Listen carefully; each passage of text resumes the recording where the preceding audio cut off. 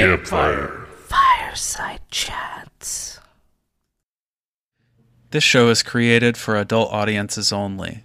Our show notes include content warnings and other helpful information. We strongly recommend taking a moment to assess the situation before continuing. Let's begin. Welcome, campers, to this week's Fireside Chat. This week we had the distinct honor of sitting down with podcaster and Fortean enthusiast Kenzie Gleason. She's the host of the Crypto Chats podcast and one of the minds behind the Manic Pixie Dream Ghouls. We discuss her remarkable background, 20 years of ghost hunting, and the incredible social changes that have taken place within the Fortean community in the last decade. Kenzie is a great friend of the show, and this was an awesome chat. Enjoy. All right, Kenzie, first off, thank you so much for being on the show. Thank you for having me. I'm hyped. This is going to be so much fun. Yeah, it's been a long time coming. Yes, definitely. I think I first encountered you as one of the co-hosts for the Manic Pixie Dream Ghouls podcast. Yes. If you would, could you give the listeners and me sort of an update on where that show's at? If it's over or on hiatus or... So we had a rough go for a little bit trying to schedule times to sit down and record because Sarah and I both just have so much going on in our lives all the time. Mm-hmm. So we just kind of decided that we would take a little break for a little bit. And we started recording again right before I moved. And we've got some episodes written and we're like just trying to make time to record. I was like, hey, I'm about to move across the country, so maybe we just like take a few weeks off. And, she was like, yeah, that's fine. I got some stuff going on in my life anyway. So that's really what it is now is I have been taking some time to settle into my job, settle into my new life in a new region of the country. Yeah.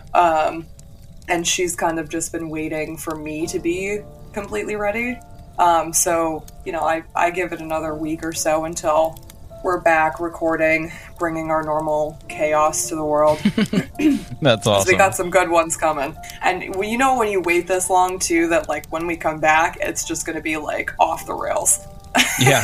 We've been saving up the manic energy to bring to everybody.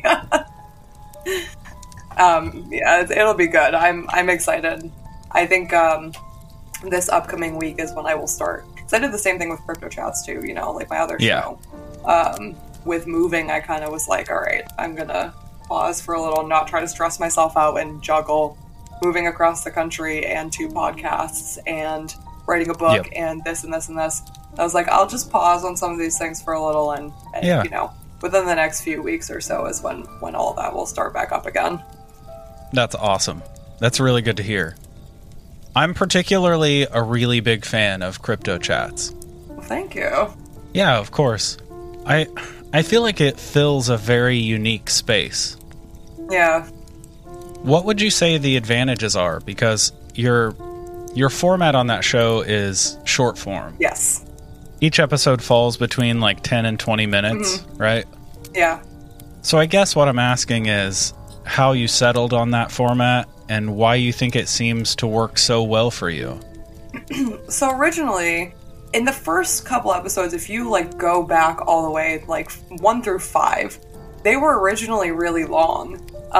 And I kind of reached a point where I was exhausting myself trying to, and also Crypto Chats originally started as a YouTube show.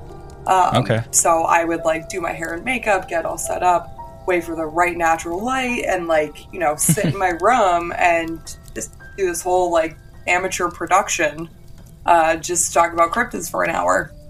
And I started to get exhausted trying to do all of that, just for something that I could do in the same, like a shorter amount of time with the same amount of information. And what really ended up doing it for me is that I started Crypto Chats in the summer, and then by the winter, I was working a manual labor outside job.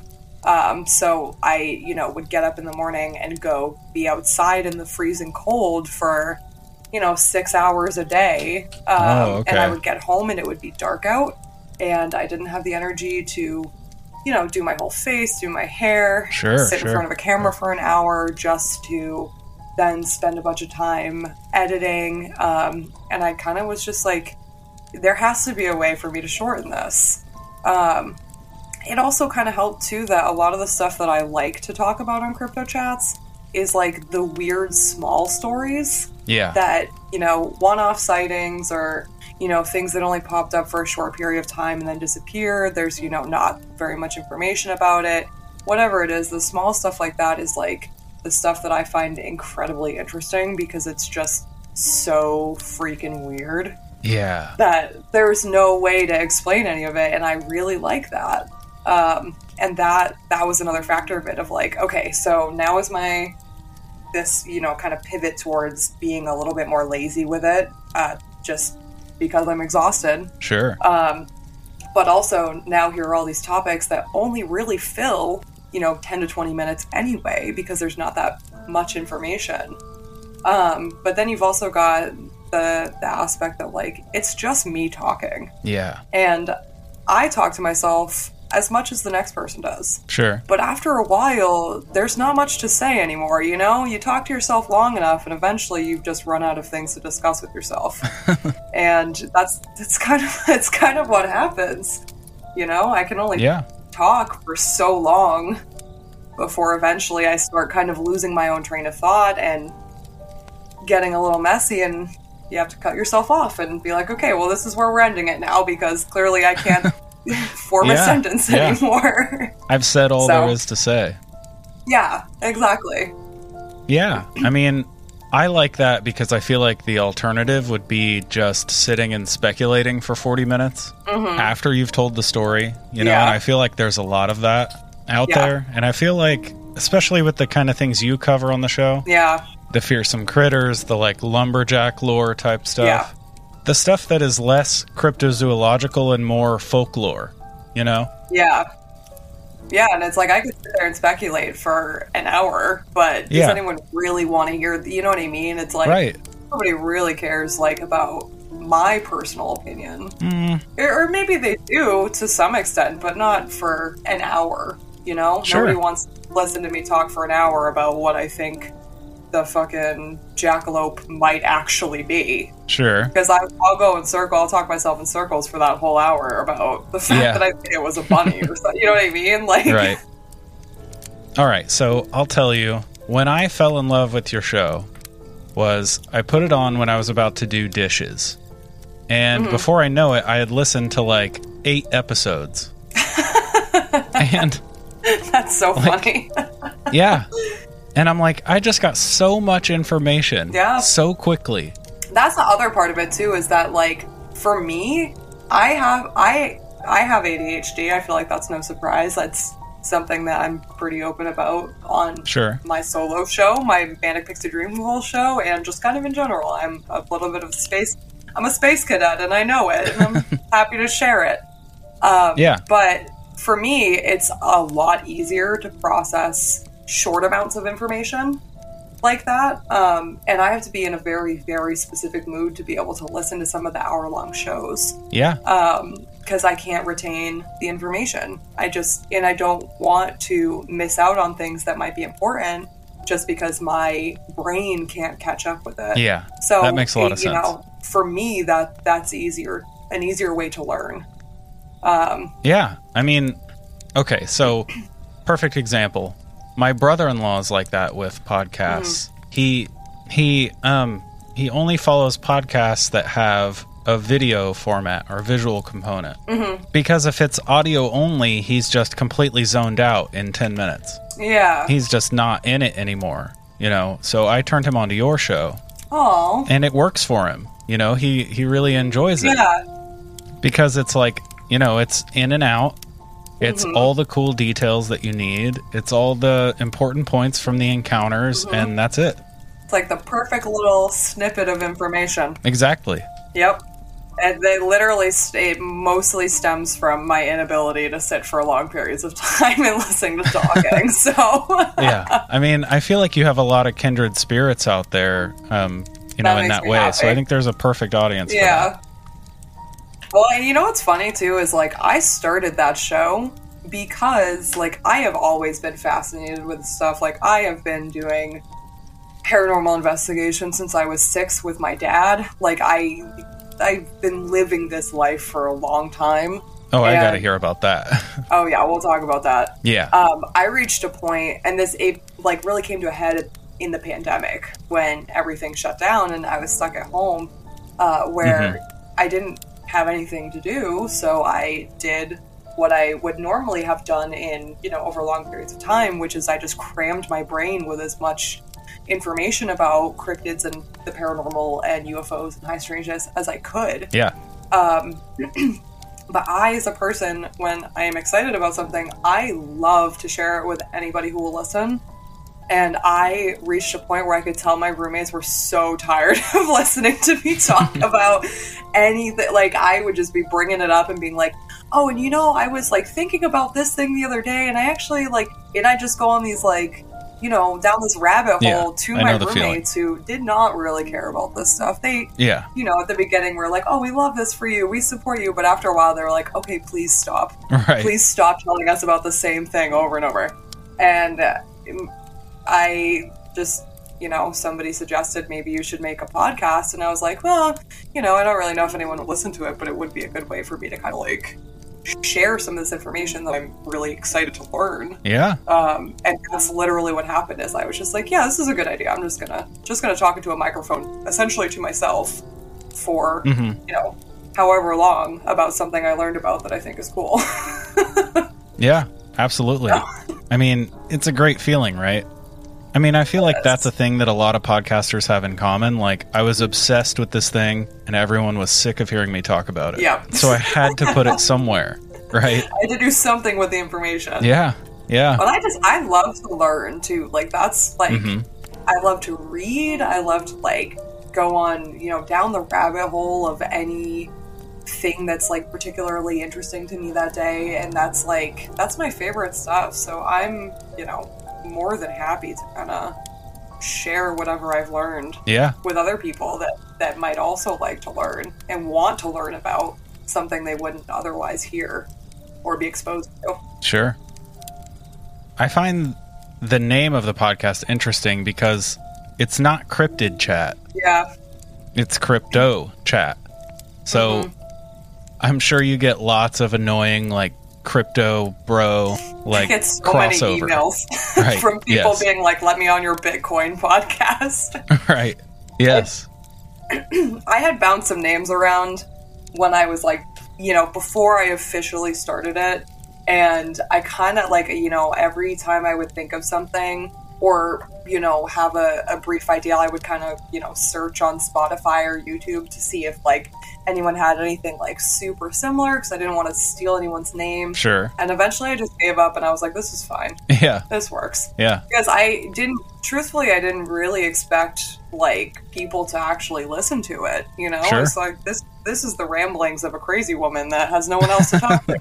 So I didn't really expect anyone to actually listen, or, like, you know, at Cryptid Bash this year, I sold a bunch of t-shirts. Yeah. Like, I never really expected that to be the outcome. I really more expected this to be, like, my own little audio diary of the things that I've learned. Yeah. So I didn't really think too much about it. And now I'm kind of like, well, maybe not the best choice of a name, because I do get a lot of, like, messages on Twitter of people, like, being like, I do this Bitcoin thing and I should be on your show. And I'm like, please, there's a Bigfoot in the logo. Right. That's true. But at this point, it's like, I can't change it now. So yeah, we're just going to live with it. Maybe I throw in some cryptocurrency too. Yeah. Well, see, the thing is, because it's crypto instead of cryptid, it really leaves you open to, you know, exploring things outside of cryptids. Yeah. So you could really talk about anything that falls under the, you know, Fortean niche. And, you know, crypto just meaning hidden. Yeah. Oh, absolutely. So really you could talk about any of that. Yeah, and I definitely do.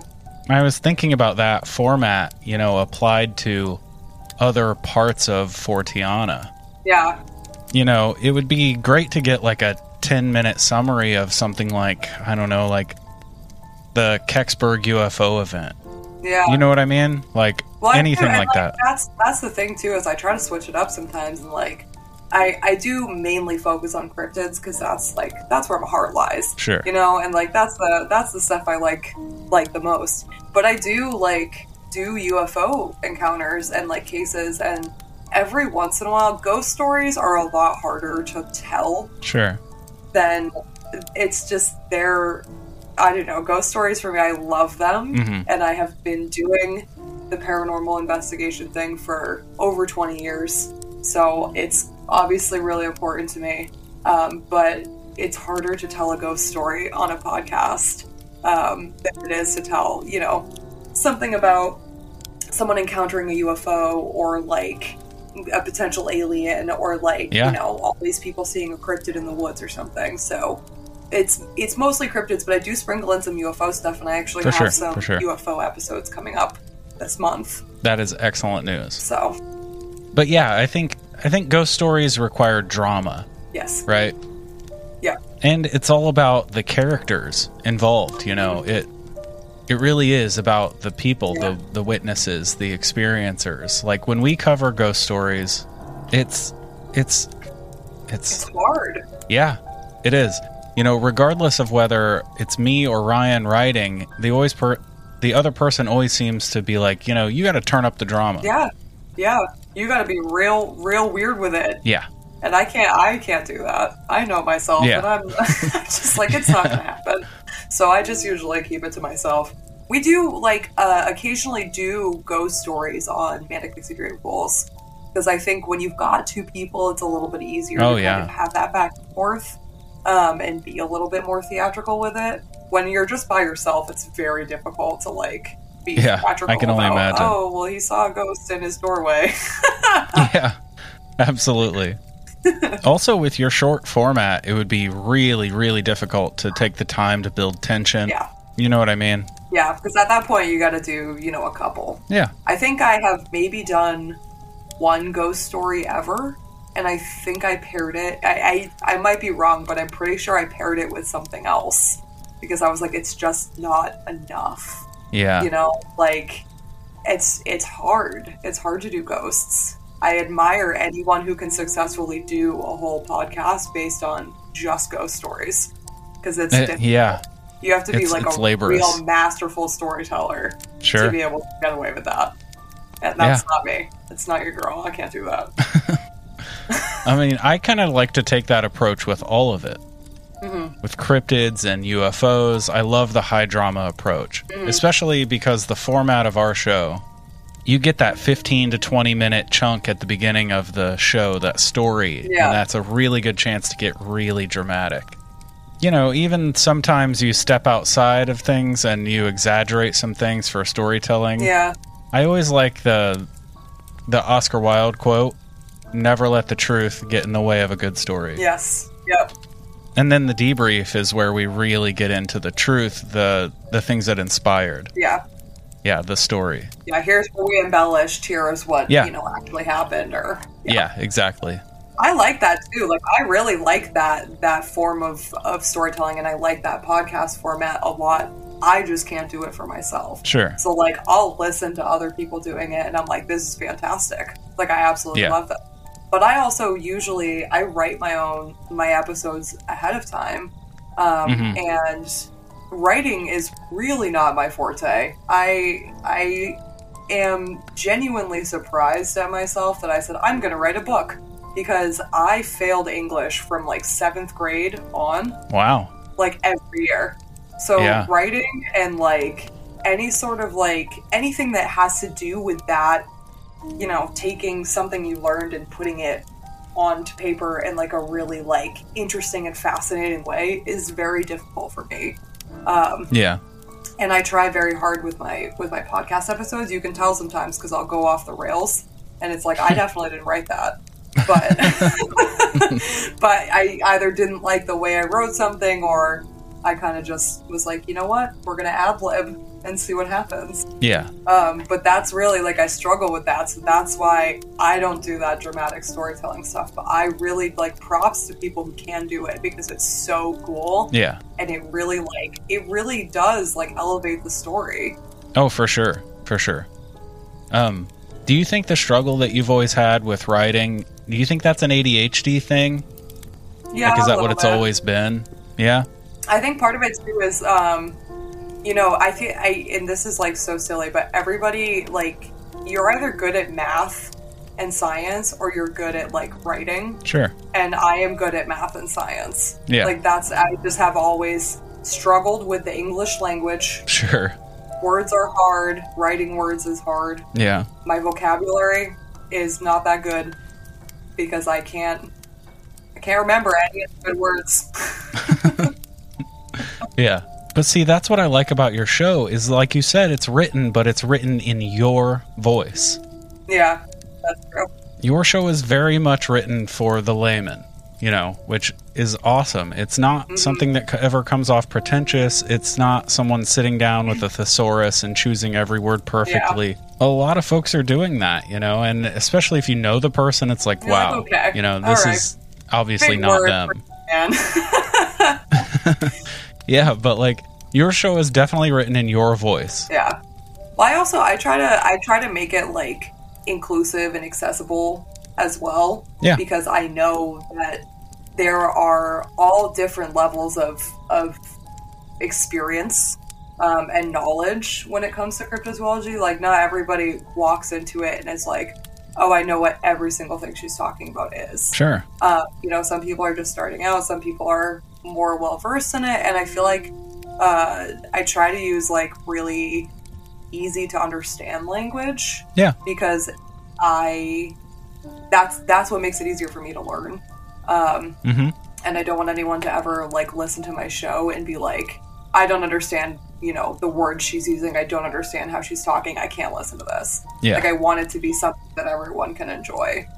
Yeah. So, A definitely part of blow it. against gatekeeping. Yes. Yeah.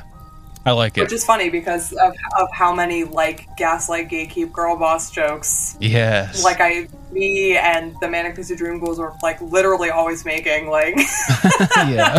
but we're always, like, actively fighting against the gatekeeping of cryptozoology. It's just, like, it's hilarious. I mean, that's good because it's impossible to deny that gatekeeping has been a problem. Yes. And it's a Oh, problem yeah. in most niches. You know what I mean? Yes. Yeah. You know, whether you're trying to get into cryptozoology or, I don't know, like entering a Magic the Gathering card tournament. Oh my god, yeah. You know what I mean? Like, there's always gatekeeping. It's in every aspect of life, not even just, like, you know, niche areas of enjoyment. Yep. It's like everything. Yeah. Everything's got some level of gatekeeping in it. Someone's always trying to keep everyone else from having a good time, so Yeah. Yeah. one of those things you gotta it blows try my to mind. look out for. All right, so this might sound weird to some people, but I think it's really common for guys in particular of our age. Once they hit their 30s, they get into sports for the first time. Especially guys like me who grew up like sort of alt weird emo kid in high school. But they'll be like, I'm just going to watch baseball now. Yeah. Because, and I might be speaking for a lot of people, I shouldn't, but I feel like maybe we missed out on a lot of stuff like that. Yeah. But there is so much gatekeeping in the sports world. It is wild. Oh my god, yeah. Yeah. Yes. It's There really is. it's baffling. But I'll never understand that approach. Like, you just, I don't know, you just don't want other people to like what you like. Yeah. I think a lot of people see it as like, I'm cool because I knew about this before you, Sure. and, you know, I want to continue to be the cool person that knows about things that no one else gets to know about. Yeah. But it's like, that's just, it's not cool. It's really rude.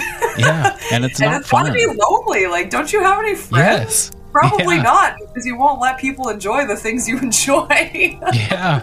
It's like some weird bizarro version of the guy who's always like, yeah, I liked their first album. Yeah. Oh, absolutely. You know that guy? Everybody knows him. Yeah, it's some weird version of that. It's crazy to me because I mean, in a perfect world, everybody would love cryptozoology as much as I do. Because, you know, I would make a friend in every corner. You know, I'd walk up to any person and be like, great, we're relating about Bigfoot now. But that's, you know, you've got people who don't want that. Like, do you just not want them to meet another human being that likes Bigfoot? I don't know. Okay, so I really want to hear how you got into this, and you sort of buried the lead by mentioning offhandedly that you started doing paranormal investigations when you were just a little kid. Yes. So how did that all start for you? So I grew up in New Hampshire, like right in the heart of, you know, haunted, crazy old New England. And my dad and I have been very close the entirety of my life. My dad was a teenager in a town in Massachusetts called Amesbury, which is one of the oldest towns in Massachusetts. It's got a lot of really rich old history. And from an early age, my dad was very interested in that history. He's like a big history buff. He loves like the history aspect of just about everything. Yeah. And, you know, when he was growing up, he was a book nerd and, you know, stuck his head in all the books to learn as much as he could. And somewhere along the lines, he started to learn about, you know, the paranormal world and how some of the history of old Massachusetts related to that. And, you know, I think as he started to learn more about it, he started to kind of realize that he had some sort of a sensitivity to the paranormal. And when he was a kid, he would, you know, he has 9 brothers and sisters, so wow. Plenty of people to kind of do little experiments with about like his sensitivity to the paranormal and their sensitivity to the paranormal. Right. And, you know, they grew up in a house that had activity in it, which I think is a little bit how my dad kind of like pivoted from being just a history buff to a paranormal history buff, is, you know, he was experiencing these things. And realizing that he was a little bit sensitive to it. And then my Nana, my dad's mom, she was very, very into UFOs. Anything to do with UFOs and aliens, she was right there. And she wanted to know as much as she could about it. And eventually, in the early days of the connection between the UFO and the Sasquatch sightings, that very, very like beginning start to like of people, you know, correlating those things. Nana was right there, kind of learning about it as it was, you know, growing. So that's when awesome. I was a little kid, I would stay up all night watching ghost shows with my dad. And it never scared me. I was just like, this is really cool. Mm-hmm. My Nana babysat me a lot when I was a kid, and she would tell me, you know, she'd be like, oh, you like ghosts? Like, you might like this. She would tell me about some of the UFOs that she saw, like, while she was alive. And, you know, eventually she started, you know, adding in the stories about Bigfoot. She kind of waited a little bit on the Bigfoot stuff because she was worried it would scare me. But I've told the story of my family's like Sasquatch encounter when I was like 5, I think, like either 5 or 8. To be honest with you, it's been a very long time, so I don't totally remember. But I was a small kid, and my family like experienced, you know, what I and my dad think was a Sasquatch at our old home. So kind of until that came out, my Nana would keep that part of it to herself. But when I was a kid, you know, I knew that my dad would go and do paranormal investigations. That was like something he was really excited about. And you know, he would go out at night and come back, and he'd be like, you know, like, come here, kid, like, let me show you some of the stuff we got. He showed me some pictures and some audio recordings, and I just thought it was really cool. And when I was a small child, I would ask my parents if I could go. And they would not let me go for a long time. And then eventually they caved, and they were like, okay, you can go. I'd like definitely wore them down. They were like, okay, fine. That's awesome. Fine, you can go. And I up until a couple, like probably about a month ago, I had thought that I started doing it when I was 8. My dad corrected me and pulled out a photo album of my very first ghost hunt, which actually was in Awesome. 2001, which is when I was Okay. 6. And I was like, Wow. okay, so it was even earlier than I thought it was. But I was like, that's really cool. Yeah. And since then, I just, I mean, it's different now that I live so far away from my dad, but since then, I've gone on so many investigations with him, without him. I've had a lot of friends that have been like, oh, I've never gone ghost hunting. I've been like, bet, let's go. Like, right now, let's do it. And Right. it's been a huge part of my life. The cryptid stuff was like a little bit later. Like, the ghosts were first, Yeah. and then it was the UFOs and the aliens. And the cryptids were probably like, I would say like 8 or 9, maybe 10. Okay. I remember watching late night TV, like 3 a.m, and there was a show about actually the Mothman. And I remember seeing it and being like terrified of it. Yeah. To the point where like I would be in the car with my parents, like looking out the window, like expecting to see the Mothman above our car.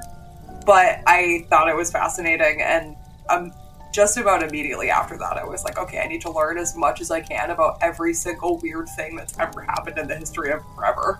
Yeah. I was also like Are one of you- those kids that was obsessed with ancient Egypt and like Oh, yeah. Roman culture. Like, Mythologies and yeah, all oh, that. oh Yeah. yeah. So Yeah. I feel like those are the building blocks to being the weirdo I am today. Absolutely. Are you a horror movie person? No, not at Okay. all. I don't like, so in theory, I like a good horror movie, but I am so very against jump scares as a thing. I don't like them at all. Well, I only ask because it would make sense if you were a horror movie person if you experienced something that scared you and you ran toward it. Yeah. Do you know what I mean? Yeah. I think Yeah. for me, like, I think the curiosity is what, like, I Gotcha. think the curiosity has always outweighed the fear. Yeah. It's like the undying desire to know, or at least like experience something, has always outweighed the fear to me. Yeah. Okay. Okay. In those situations, not with horror movies, obviously, Right. Right. but I don't know. I think wanting to experience and wanting to get as many answers as I can has been more important to me than the temporary fear that you feel when you experience something like that. I mean, that seems to be true among all of the best investigators. Mm-hmm. You know, if you read like John Keel's stuff, he will straight up say, you know, and then I did the dumbest thing I possibly Yeah. could have done. And I went Yeah. back. It's like I needed to know. Yeah. And that's always when he has the craziest experiences. Yeah. Well, that's awesome. So, like, Yeah. despite the fear, the curiosity won out, Yeah. and you stayed. Well, it's stayed still interested. like that too, you know, like Yeah. I think my mom is like very different than myself and my dad. She is like afraid of her own shadow. She hates anything scary. Yeah. She she doesn't want to do the ghost thing. She doesn't want to do any of that. And I think she was hoping that maybe one day I would grow out of that and Sure. be like, okay, you know, that's enough for me.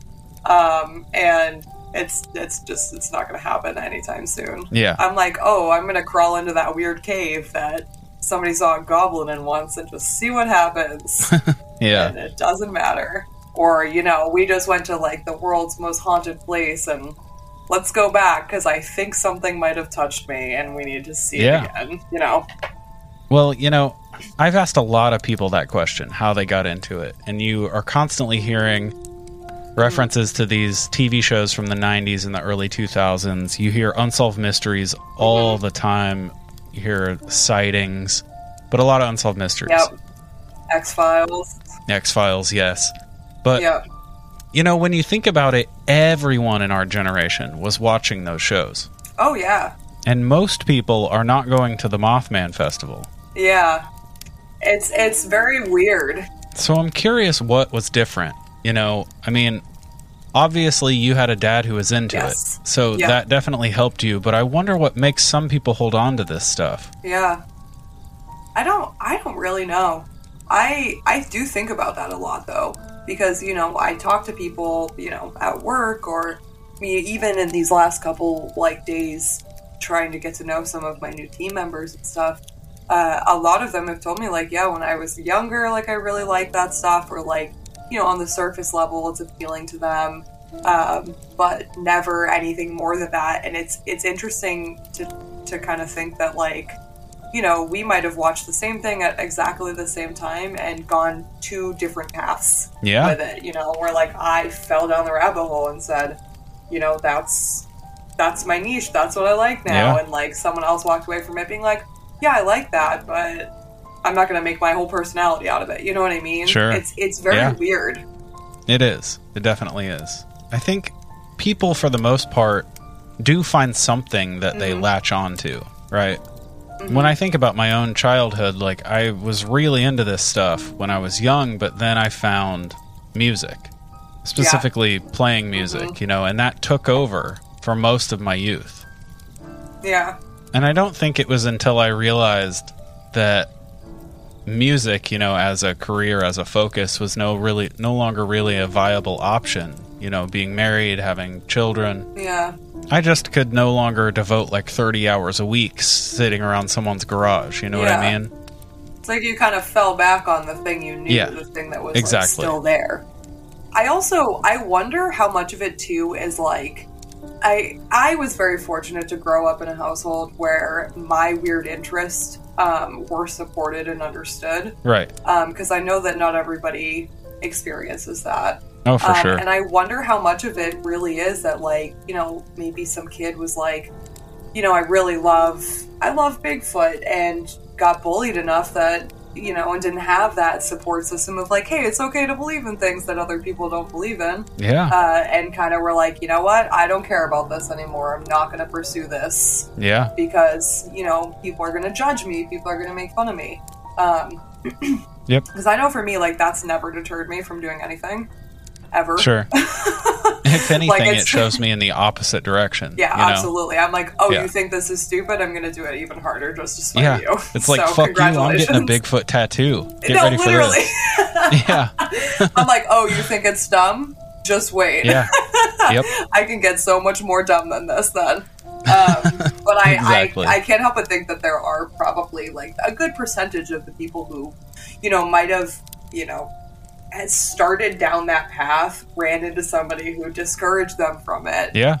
And then they kind of just never looked back because they didn't think that, you know, it was something worth being into. And that's a big, like, thing of why I will go and talk to my coworkers and be like, yeah, I know it might sound kind of silly, but, like, I love Bigfoot, man. Because if I can even get one person to be like, you know what, I don't feel ashamed or weird, or like someone's gonna make fun of me if I say I like this now because you are so, like, vocal about it, you know? Yeah. I mean, I think in much the same way that imagination in general is sort of squeezed out of children, you know, over the years. I mean, even if you look at standard childhood development, at about age 7, game playing changes from imagination to rules. Yeah. All of the games become about rules. Yeah. Like, you have to be on this side of the line when you bounce the ball, or, you know what I mean? Yeah. They take the fun out of everything. Yeah, exactly. But I think something like that could definitely happen at later stages of development, too, you know? Oh, absolutely. Especially if you're, like, 12, 13 years old. You're basically, all you're doing is sending signals out and getting signals back. You know, like, this thing will get good attention, this thing will get negative attention, people will like me for this, they'll shun me for that. Yeah. You know what I mean? And I think that spark of interest is so fragile at those young ages. It's so easy for it to be extinguished. Oh yeah, it really is. I will say too, at least like for our generation, I think like this will not be relevant to the upcoming generations, I don't think. But at least for like growing up for me, there were a lot of periods of time where I looked at some of the people who were really prevalent in a lot of this research and said, well, none of them look like me. Yeah. So obviously I can't do that. You know, when I was a little kid, like, if it weren't for my dad's like constant support of like, you know, you can do whatever you want. If you want to be a ghost hunter forever, you can do that. I don't know that I would have stuck to it because there were no people that looked, there were no women, there were no people. Well, there were women, but you get what I mean. Like, yeah, I mean, honestly, most of the women were billed as Mr. Such and Such's wife. Yeah. You know what I mean? Yeah. Which, and yeah. there wasn't anyone for me to look up to. There were no idols for me to kind of be like, oh, I'd like to be like that. And if it weren't for my dad's constant support of like, hey, you can do whatever you want, kid. Like, you've been doing this for longer than most people. If you want to be a ghost hunter for the rest of your life, you can. I don't know that I would have continued on this path of like pure weirdness. Well, that's awesome. Like I said, like the upcoming generations don't have to worry about that as much. Yeah, absolutely. Because that is changing. Like, oh, yeah, for sure. And I appreciate the people who make it a point to try and change it. You know, because like me screaming on my soapbox, I can only do so much. Sure. It's, you know, the community as a whole trying to uplift the voices of people who aren't historically listened to.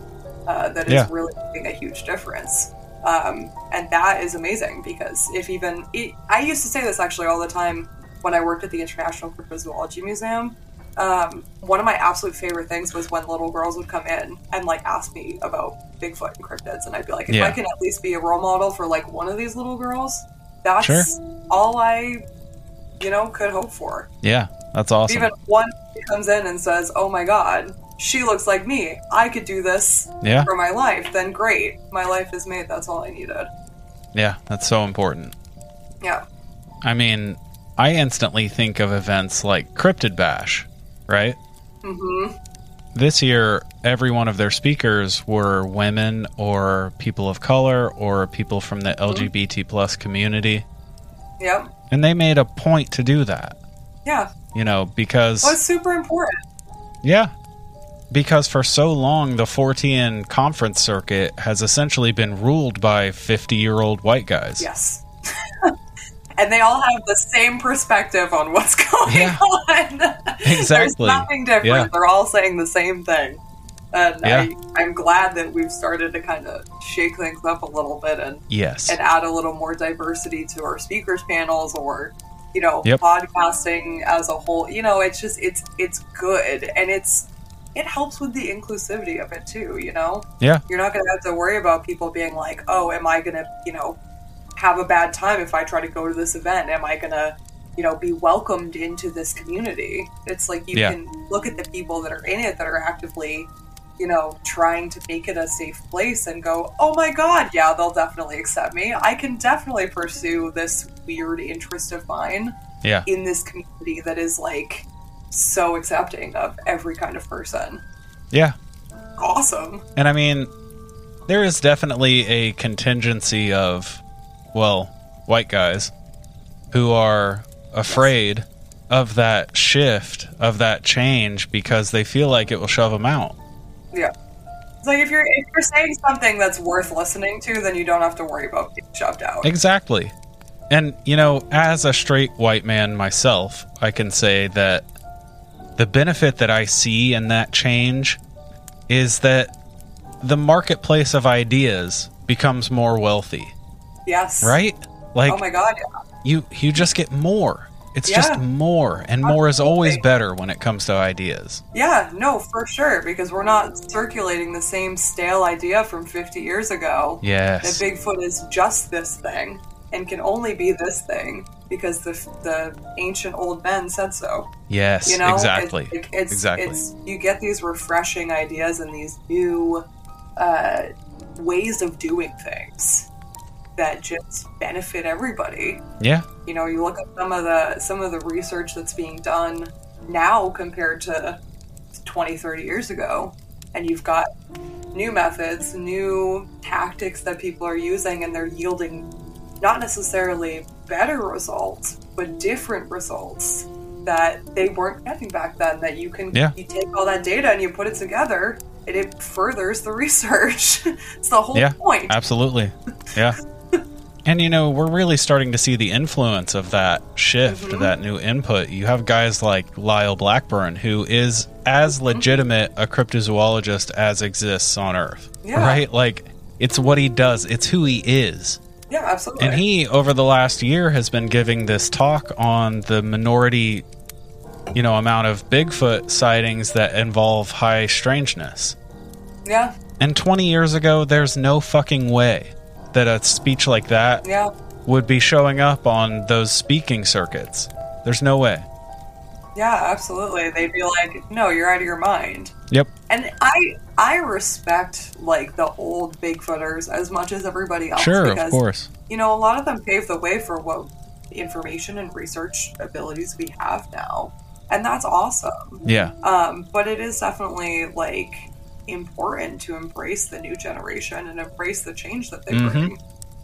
Because, you're just going to be circulating the same stale idea that somebody came up with 50 years ago if you don't ever embrace that new change. So it is really nice to see some of that stuff, like, coming to fruition. You start seeing some of these, like, new topics being brought up during panels or speaking moments and stuff. It's sick. Yeah, it's awesome. There's a reason why a simple Google search will yield 1,000 documentaries about the Loch Ness Monster that are all essentially the same. They've all been made over the last 60 years, and because people just keep saying the same shit over and over again. Yeah. Yeah. And then, over the last 5 to 10 years, we have this influx of awesome documentaries like, you have Small Town Monsters stuff, you have Hellier, you have all the Dockside Media stuff, and just blending in these new ideas, and I personally find it incredibly refreshing. Yeah, me too. I also just like learning about I feel like it gives you more, I'm trying to think of the right word, more paths to discover, you know what I mean? Like, instead of you're just sitting here thinking, like, let's keep using Bigfoot as an example, like, you've got flesh and blood Bigfoot, and, like, that's the only thing you've ever known. Now you kind of have these other ideas to explore, and you can kind of form your own opinion based on all these other ideas and all this other research that you can now go and do yourself because it's more accessible. And all those other things. And all those individual paths are also paths for other people into the idea. Yeah, oh, absolutely. Right? So, yeah. Like, I would say there are just as many people today getting into cryptozoology from a zoological standpoint as there are people getting into it from spirituality. Yeah. They start there and they end up at Bigfoot. Yeah, absolutely. Because there are so many different ways in now, which is just awesome. It is really cool. I'm glad that it's kind of developed into this really accessible, really inclusive kind of field for everyone to enjoy. For sure. All right, so before we go, just let the audience know where to follow you, what to look forward to, what you have going on. Cool. Just let them know. So my personal Instagram is @CryptidBaddie, and then I have @the Crypto Chats podcast and @Manic Extreme Ghouls on Instagram. As far as things coming up, like, there will be some more Manic Extreme Ghouls episodes coming pretty soon. Like I said earlier, we have a few episodes written. We're just, trying to find time to record them. And this whole month and the next month and a half or so of Crypto Chats will be all Texas-related episodes, because kind of to celebrate my move to Texas. Yeah. So everything will be Texas-related for the next month and a half or so. I got some really, really fun episodes that I'm excited to share. So Excellent. Also, links to everything will be found in the episode description, so if you want to keep up with what Kenzie's doing, definitely hit that episode description and they'll all be there for you. Yay. Thank you so much for doing this. Yeah, thank you for this having was awesome. me. I know, this was a lot of fun. I'm really glad we finally got to make it happen. Yeah, me too. I mean, you're 100% welcome back anytime. Aw, thanks. Next time we should definitely get into some of the experiences you had while ghost hunting. Oh, absolutely. Oh, for sure. I would love to. That'd be sick. Great. Awesome. Thank you. From the bottom of our weird, possibly alien, maybe ghostly, probably cryptid hearts for listening. We absolutely love having the chance to discuss all these wild creatures and events every week, and it's your continued attention that allows us to carry on. And if you want more, you can support us on Patreon. at patreon.com/campfire Tales of the Strange and Unsettling. It's there you will find bonus content, behind the scenes, or just keeping up on our day-to-day, and maybe some swag along the way. It is our way to show thanks for your support and do everything we can to provide you with as much content as possible. Again, that's patreon.com/campfire Tales of the Strange and Unsettling. With that said, we want to get to know each and every one of you, so please come and check us out on all the socials. At campfire.tales.podcast on Instagram and Facebook, at campfire.totsau on Twitter, and you can also visit our website at campfirepodcastnetwork.com. If you love the show, please rate and review it. It's what truly helps us continue bringing your weekly dose of the strange and unsettling. And lastly, we do have our merch store. You can find the link available on all of our social media or via our link tree. Show your support.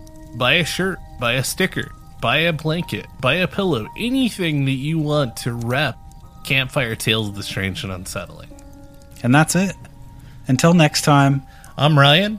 I'm Jordan. And remember, campers, stay weird and trust in the unknown.